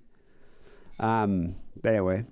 I mean, I don't just, it's not like I just do this every week because I'm compelled to by a rabbi-trained guilt monger. It's because, I'm really going for the Spotify contract. That's what I'm expecting. Yeah, we're just... Literally every single person who lives in this entire neighborhood I live in has a podcast. All right? That little news bit, whatever... It might be your only fucking run-in with the genre other than us, but my God, man, come on. Well, it's just funny to me that if this guy actually thinks that my goal was to be rich and successful from doing this podcast, I certainly wouldn't be doing it this long. Right, yeah. I probably would have quit about, I don't know, maybe 10 to 12 years ago. Mm-hmm. Right. But anyway, he goes on. Podcasting, I think it's completely unfair that you guys have been doing it so long and he's signing these big multi-million pound deals and you're still doing it in your bedroom. I mean, the content of the show, the professional setup, I don't really see the difference between the two podcasts myself. Oh, I can tell you one. Joe Rogan's I can't a fucking even tell. successful... Is he being sarcastic or is he not being sarcastic? That's what I'm saying. It's hard to gauge. I can't even tell. I can't tell if he's being a critic or if he actually really does, genuinely feel that we should be that successful as Rogan. I can tell you one major difference between me and Joe Rogan. If he was from London, I'd be able to tell. But he's from some other he's godforsaken place in the north, Southampton so I can't tell. or something. Yeah. But yeah, Joe Rogan's a millionaire. He's a successful actor, millionaire with a lot of money, and he has lots of friends and other comedians, so he can get like really famous people to be on his show. That's a big, crucial difference to a successful podcast to one that will never be successful. I think you can figure out which one is the latter. On a completely unrelated note, I really enjoyed last week's episode talking about the internet furry celebrity. Particularly enjoyed the level of detail you went into about shagging dogs. I also enjoyed Harrison's microphone volume going up and down every 3 seconds. I don't know if that was technical difficulties or you just can't fucking sit still. But yeah, I don't really get it. It's neither, really. But I'm not even going to get into it with you because... That had to piss you off today, though, right? I value this guy's opinion, like... Oh, my I'm sure God. it's going to keep you up at night. Yeah, uh-huh. I think you guys should have been the first ones to sign that deal. Anyway, I'd like to know your opinion. Keep it sick, keep it wrong. Bye. I guess my opinion would be Joe Rogan really deserves that money and success and fame because he's such a great guy. Yeah. He's doing so much good in this world and he's just so profound the way he, is able to extol his wisdom that I think it's great that he's making millions of dollars and we're not. I mean, just in the way he says "whoa" every 2 minutes when he's interviewing someone. But, I mean, really makes me think. Really gets me thinking. Or how he could turn everything into like thoughts on how it can affect his workout. That's really interesting. Well, I just think, and also like how every single subject somehow relates to Jeffrey Epstein and how he didn't kill himself. I just think it's brilliant the type of thoughts that he can have while under the influence of THC. I mean, it's amazing the mind expanding wisdom and things that we learn from that show. It's I can see how it's so influential, why he deserves to make millions of dollars. But I just want to point out, it's also a preposterous question to even ask us, because that's like saying, are you jealous of Adam Carolla or Howard Stern? It's like Joe Rogan was a successful actor. I mean, he was already and a UFC like host before he even started podcasting. If you're a famous guy, yeah, it's a lot easier to do a podcast. It is. Especially when people when all they care about is your fucking famous friends that come and be on your stupid show. Yep. So, am I bitter? No, not at all. I'm not trying to make money from this. What? Instead of hiring me, you should have got Joey Diaz. Yeah, that would have been a great idea. Yeah, that's what you should have done. Then you'd be in that position. Or Jamie Kennedy. Right. That guy. Yeah. Brilliant host. Yeah. No, I don't really care. I don't really think much about Joe Rogan. Yeah. The podcasts that make me bitter is Last Podcast on the Left. Fuck them. That's right. Yeah, that's right. All right, moving on. We thank you there, guy. I already shut the call there. What's his name? I think I missed it. I know Adam. those guys have probably locks of Manson's hair instead of strands. Oh, if you had Rogan money. Yeah, but you'll never be as intelligent or as witty as him. So no. Why even try? Yeah. He's like a podcast shaman. Maybe I should start doing steroids. Maybe that would help. That could do it. Maybe take some jujitsu. Right. All right, next call we have here is from Violet, who's calling in with kind of a bizarre story about a stuffed animal. It's kind of like, it reminds me of that horror movie Annabelle. Hi, Dee. Hi, Harrison. This is Allison, a.k.a. also known as Violet, calling you to relate a story about a stuffed animal. So confusing. She actually, I was going to thank her in a bit because she sent a box of 40 in Times, which I'll probably have to split with you. Okay. But she sent this like big, huge box of 40 in Times like back issues, which is really awesome. And I was totally stoked when I got that. She also sent she gave me a little nice note here that says, enjoy the back issues of FT. Lots of, I don't even know what this is. It says like lots of C2C shows on the flash drive. Oh, and it's what's C2C? Coast to coast. Oh, coast to coast. Yeah, that's cool. yeah. All right. That's actually really cool. She said, no porn, sorry. You can get your own porn. You can make your own porn viewing decisions. So thank you there, Allison. And I'm pretty stoked about it. It's a really cool thing to send. With whom I had a very freaky incident back in the late 80s. I had a roommate who I lived with who was from Kentucky, and I went down to Kentucky with her for spring break and met all of her crazy friends in Lexington, Kentucky, which is a college town and has a lot of good music and everything, and went down, met them, smoked some pot in it from an ice bong, which made me just totally high. An ice bong. They still do that these days. I have no idea. Did you ever do that in college? No. Oh, yeah, no. It was like a thing. Like I remember I went to New York my freshman year, and I got a graphics bong. It was like plastic bongs. So you couldn't even buy those in Michigan.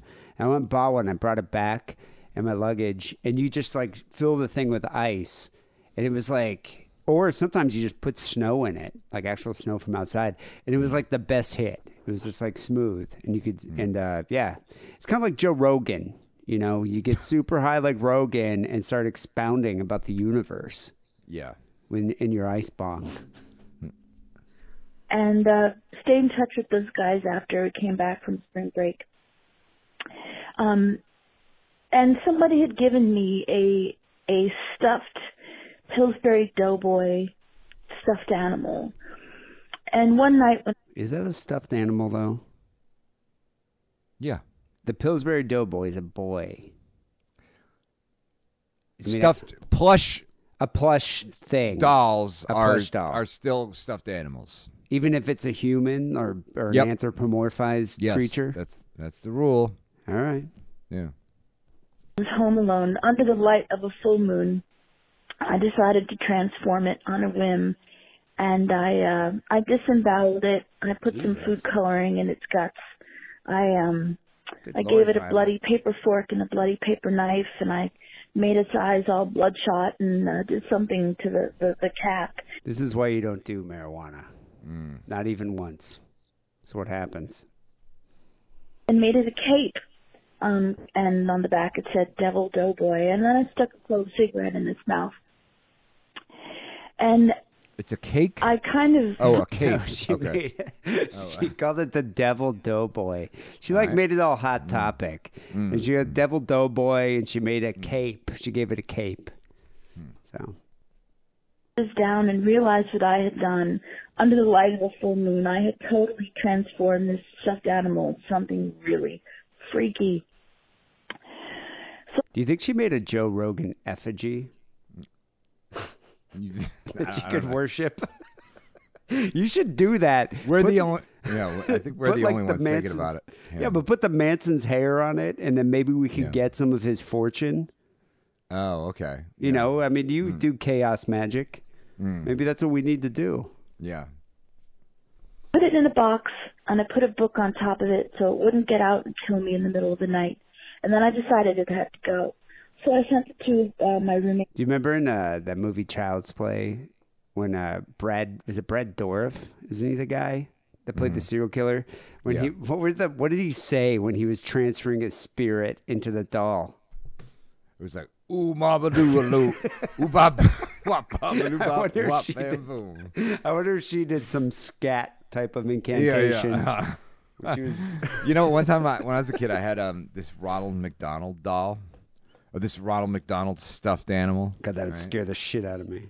Yeah, and it was like, and he had like shoes. He had like real shoes on, and he had a whistle around his neck. And his face was made of, I don't know, like not porcelain, but it was like hard plastic.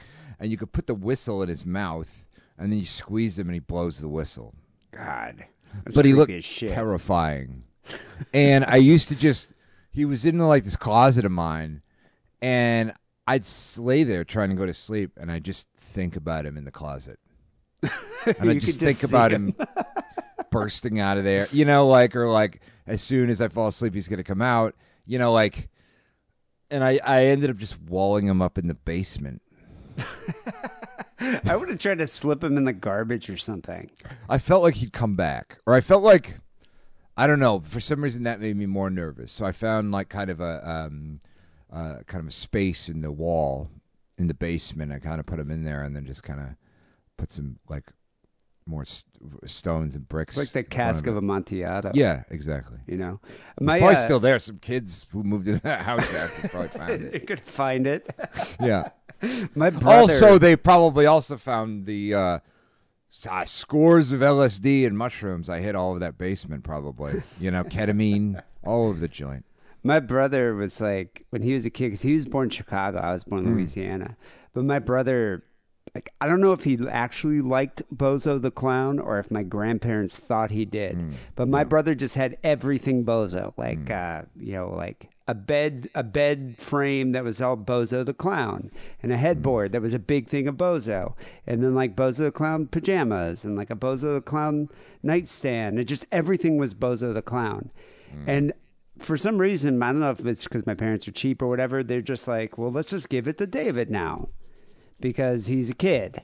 And so I ended up just getting, beyond any, like, you know, decision that I could make, I just got all, like, inherited all my brother's Bozo stuff when he became too old to play with it. And it just terrified me. I get terrified, man. I couldn't sleep at night. I still don't like clowns, but it was mainly because of this, like the dolls, everything. And so it got to the point where my parents were just like, we're just going to have to throw it all away. Because I couldn't sleep in the room. I was scared to death of it. And so they ended up, I imagine that shit would be worth a lot of money now. Vintage Bozo the Clown. But it was just like, why would you think a kid would be into that? Yeah, that is weird. It's weird. Anyway. That's odd. Yeah, yeah. And like, it was the whole room was all bozoed out. It still fucking freaks me out. Friends in Lexington, because I knew they'd appreciate it. And they did. And they had a great time with it. And they had it out, you know, during their parties and everything. And then it ended up in a closet, apparently, because a couple years afterwards, I had heard that their house burned down. And one of the only things that survived the fire intact was my devil doughboy. Whoa. And that freaked me out even more. Anyway, Wait, I'm sorry. How did you hear that, though? I guess these were her friends from college, and their house burned down, and this thing survived. They probably called her and were like, Oh, it was her friends who lived there after. yeah, it was her Oh, friend's I see. house, and the Okay, house all burned right. down, but the only thing Gotcha. that survived intact was this creepy devil doughboy. keep it sick, keep it wrong. I'll call back with some of my other crazy stories, some of my bondage stuff, my sub stuff, and What? tell you about one of my favorite subs. And love you guys, and can't get enough of the podcast. Bye. I really like Violet. She's an interesting person. Yes. And What plus, stuff? What does she have? Oh, no, She's she's- dominatrix or something? Yeah, she called in about the violet wand. Remember that?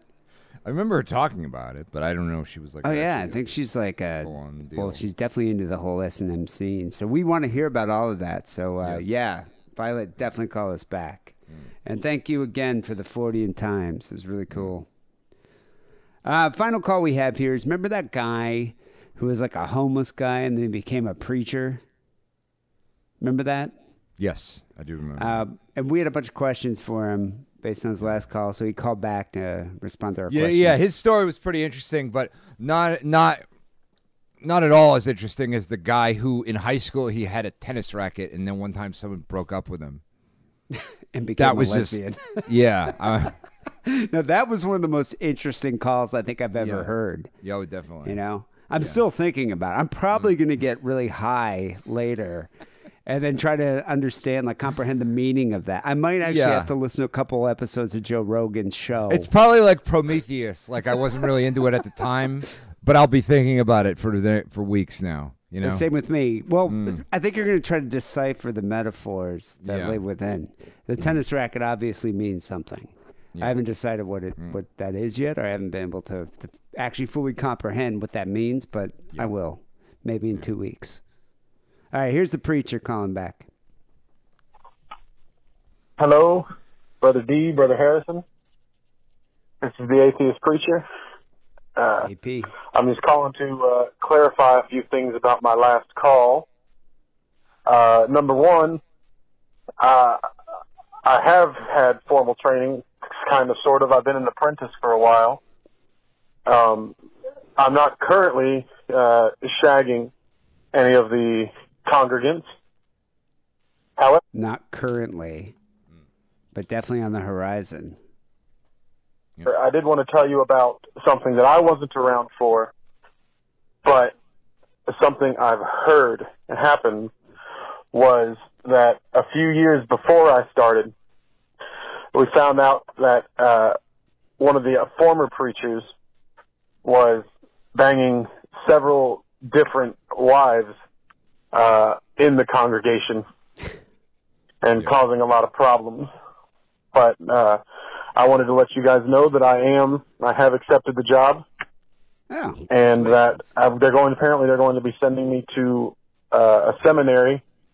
So, see, there is a preacher school. I thought it was just something that you just kind of are born with, you know? no, there's a seminary, of course. Yeah, But I thought, like, where do Catholic? I know there's a seminary for like Catholic priests, but do there's Baptist a seminary ministers? for these godless Protestants too. oh, you know? okay, they actually have to go. Yeah. So there is formal education. Okay, Yeah, it just doesn't matter. You know, I think it's the thing. Like with Catholic priests, there's actually like a lot of stuff you kind of got to know, and there's a whole, you know, it's almost like learning the entire, you know, universe of Harry Potter.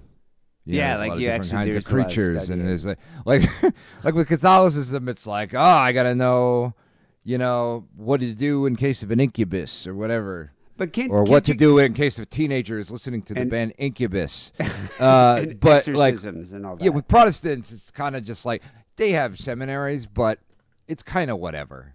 I You thought can kind you of get. just riff, and it doesn't matter. I thought you can get like a preacher certificate in the back of a comic book.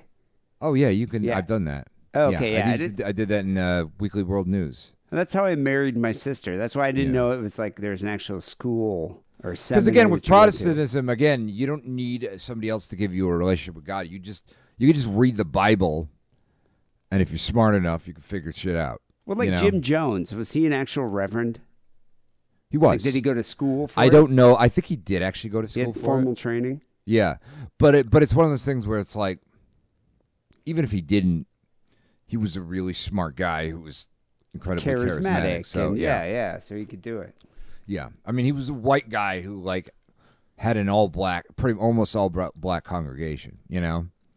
Like he was incredibly good at just connecting with people, you know? Kind of like Joe Rogan. Kind of like Joe Rogan, exactly. Yeah. I would drink Joe Rogan's Kool-Aid if it'd make me more of an alpha male. Yeah. A boot camp thing for, I think they said 3 months. I'll give you some updates about any. Wait, it's a 3-month course to become a preacher. That sounds short. Yeah. He definitely he definitely found this like preacher school in the back of a comic book. I mean, it's certainly not, because I get the impression that this seems like the crash course. You know, it's like University of Phoenix version. This is like the because it's not like Institute. Like I don't know, like Martin Luther King, his doctorate was in theology. I think he actually I think it took a few years, with that one. This probably isn't as good as that. 90-day course. You're a preacher now. I mean, I took a class last week. Just because I was bored, like an online class, in the shadow self. Wait, the shadow? You talk to the shadow people? No, the shadow self. The dark side of people and how to use it. Oh, wait, so now you're like a Sith Lord. Yeah, after the 2-hour Zoom class, I'm now a Sith Lord. Exactly. All right, all about the dark side. Yeah. Hey, I mean, it works for preachers. Yeah. But thanks for playing my call. I appreciate it. You guys keep it soft and keep it warm. See ya. Pretty funny. Well, thank you there, Atheist Preacher. I would like to hear about the 30-day or the 90-day seminary that you're going to. I want to see what goes on there. Do you think it's like the Police Academy movies? Definitely. Proctor. You got to put glue in his shampoo. That's what you got to do. When my father, my father was a rabbi in Bay City, Michigan. That's where I went to high school, and then he sort of retired, but became like a junior rabbi or associate rabbi at like a congregation in Detroit when he retired. But the rabbi that replaced him in Bay City, a similar thing happened. Like this guy came in and started banging 2 congregants. And one, he took the money, or he took money from the temple and moved her to like South America. And she became like his secret concubine. And the guy was married Trail too. Yeah. In South America. But anyway, it was a huge controversy. They're like, this rabbi came in and he was all shady. So I imagine if you think about it, preachers and rabbis and spiritual figures like that have a lot of influence. It's probably pretty easy to get laid. I would have a hard time not doing that, I feel like. Same with me. In the same way that I feel like I would have a hard time, like, if I was a cop, I would have a hard time, like, not just pulling a drug dealer over and taking his money and be like, get the fuck out of here. Yeah, that's the thing. I just do that all the time. How would I not do that? Why would I not Why would you not do that? Yeah. I think that's a victimless crime. Yeah. Really. But yeah, it's kind of like if you're a college professor, wouldn't you bang your students? I mean, I would wait maybe till they're not in my class because I wouldn't want the drama. Yeah, you can't do it while they're in your class. But I definitely would be banging my students. I think that's one of the perks of being, and the benefits of being a college professor. So it certainly used to be one of them, D. Oh, yeah. Maybe not now. Yeah. You don't want to get Me Too'd. You have to be respectful when you bang your college students. Anyway, thank you there, preacher man. I'd like to hear how the seminary goes, and Mazel Tov on the new position. We did get one other thing that was interesting emailed to us. This guy named Matt. He sent us a song that he made, a Sick and Wrong song. He said, the lockdown madness has set in, and here's a song. So he made us a song. You ready for this? I'm ready. All right. If you're feeling sad, if you're feeling blue, people don't despair. There's something you can do. Tune into Sick and Wrong Podcast, you weirdos and you freaks. Dean Harrison will make you laugh every fucking week. You got Steele and Schlitzy too, Jizzy Jake and Bimbo Mess. Fuck all those other shows, Sick and Wrong is the best. All right, there you go. I'm going to tell you what I'm going to do, D. As soon as we're done with this, I'm hoping it'll be like pretty soon. I'm going to huff computer duster until I fall down. And I don't have thoughts anymore. After that, I think you need to do that. That's my plan for the evening. So, do you think Joe Rogan ever has to listen to songs like that? Joe Rogan, the thinking man's Howard Stern.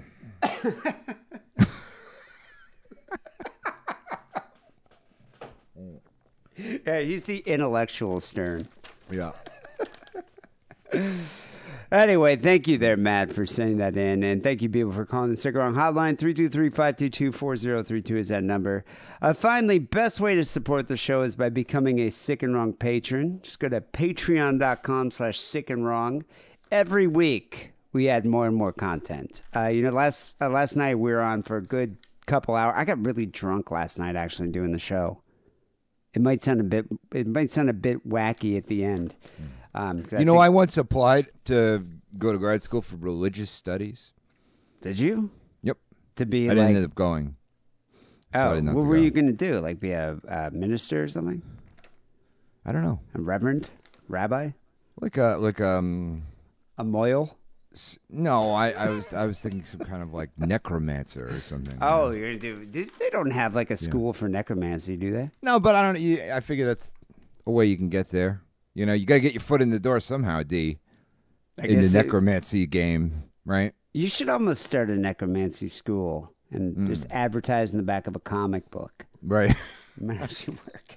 Well, we don't have comic books anymore, sadly. So. Oh yeah, that sucks. Yeah. Can't get the X-ray specs anymore. No, or the submarine. That was actually a thing. Was that a real? But it was a weird thing that they would send you, but it was technically a working submarine. Yeah, but how large was it? It was like the size of. It was like, I don't know, 5 feet long or something. But so, wait, you could actually use that? Because I remember I always wanted to get the. I saw a YouTube video on it where they actually had the thing that was sent out. Yeah, that's amazing. Yeah. Wow. All right. Well, that's cooler than our Patreon. Say that. A submarine from a comic book. But we do have a lot of cool shit on Patreon. And this week I'm going to be posting a lot more. Got really drunk. We talked about all sorts of things about the riots and how much we wanted to go looting. Mm-hmm. We also had I can't remember what the story that we did, but it was hilarious as usual. So anyway, just go to patreon.com/sickandwrong. We appreciate the support, and it keeps the show going. And you get to get on the Discord. That's how you get a Discord link. Right, and also apparently the Wad's mom is some kind of medieval doctor. That's what I forgot about. Yeah, the Wad's mom. And that was the best.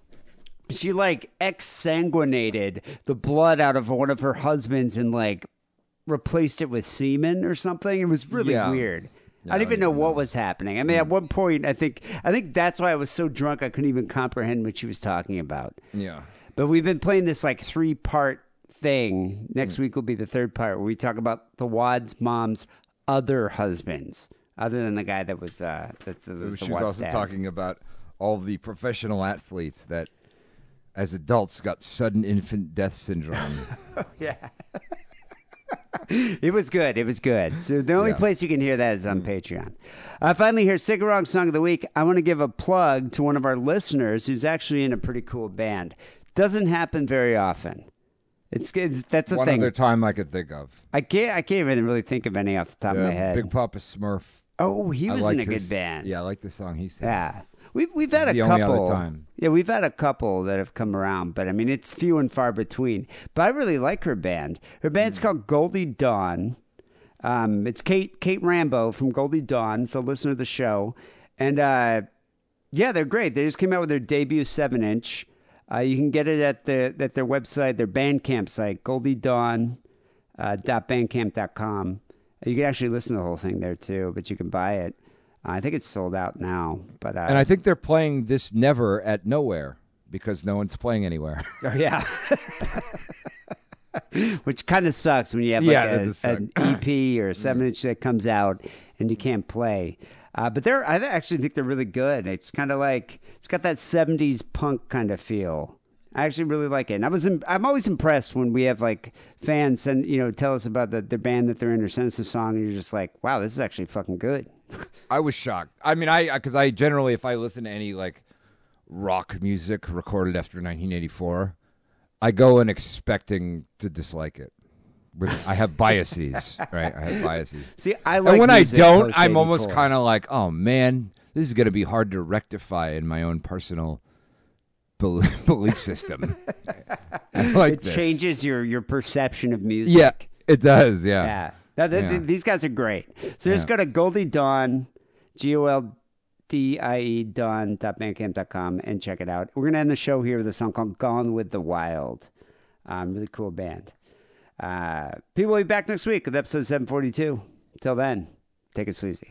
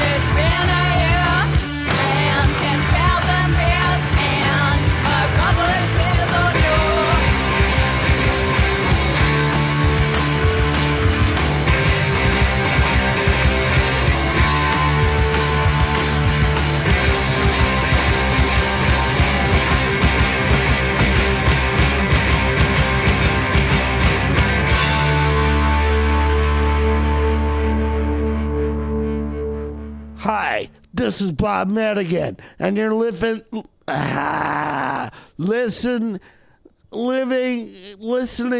Synchronon. Sick and Ron.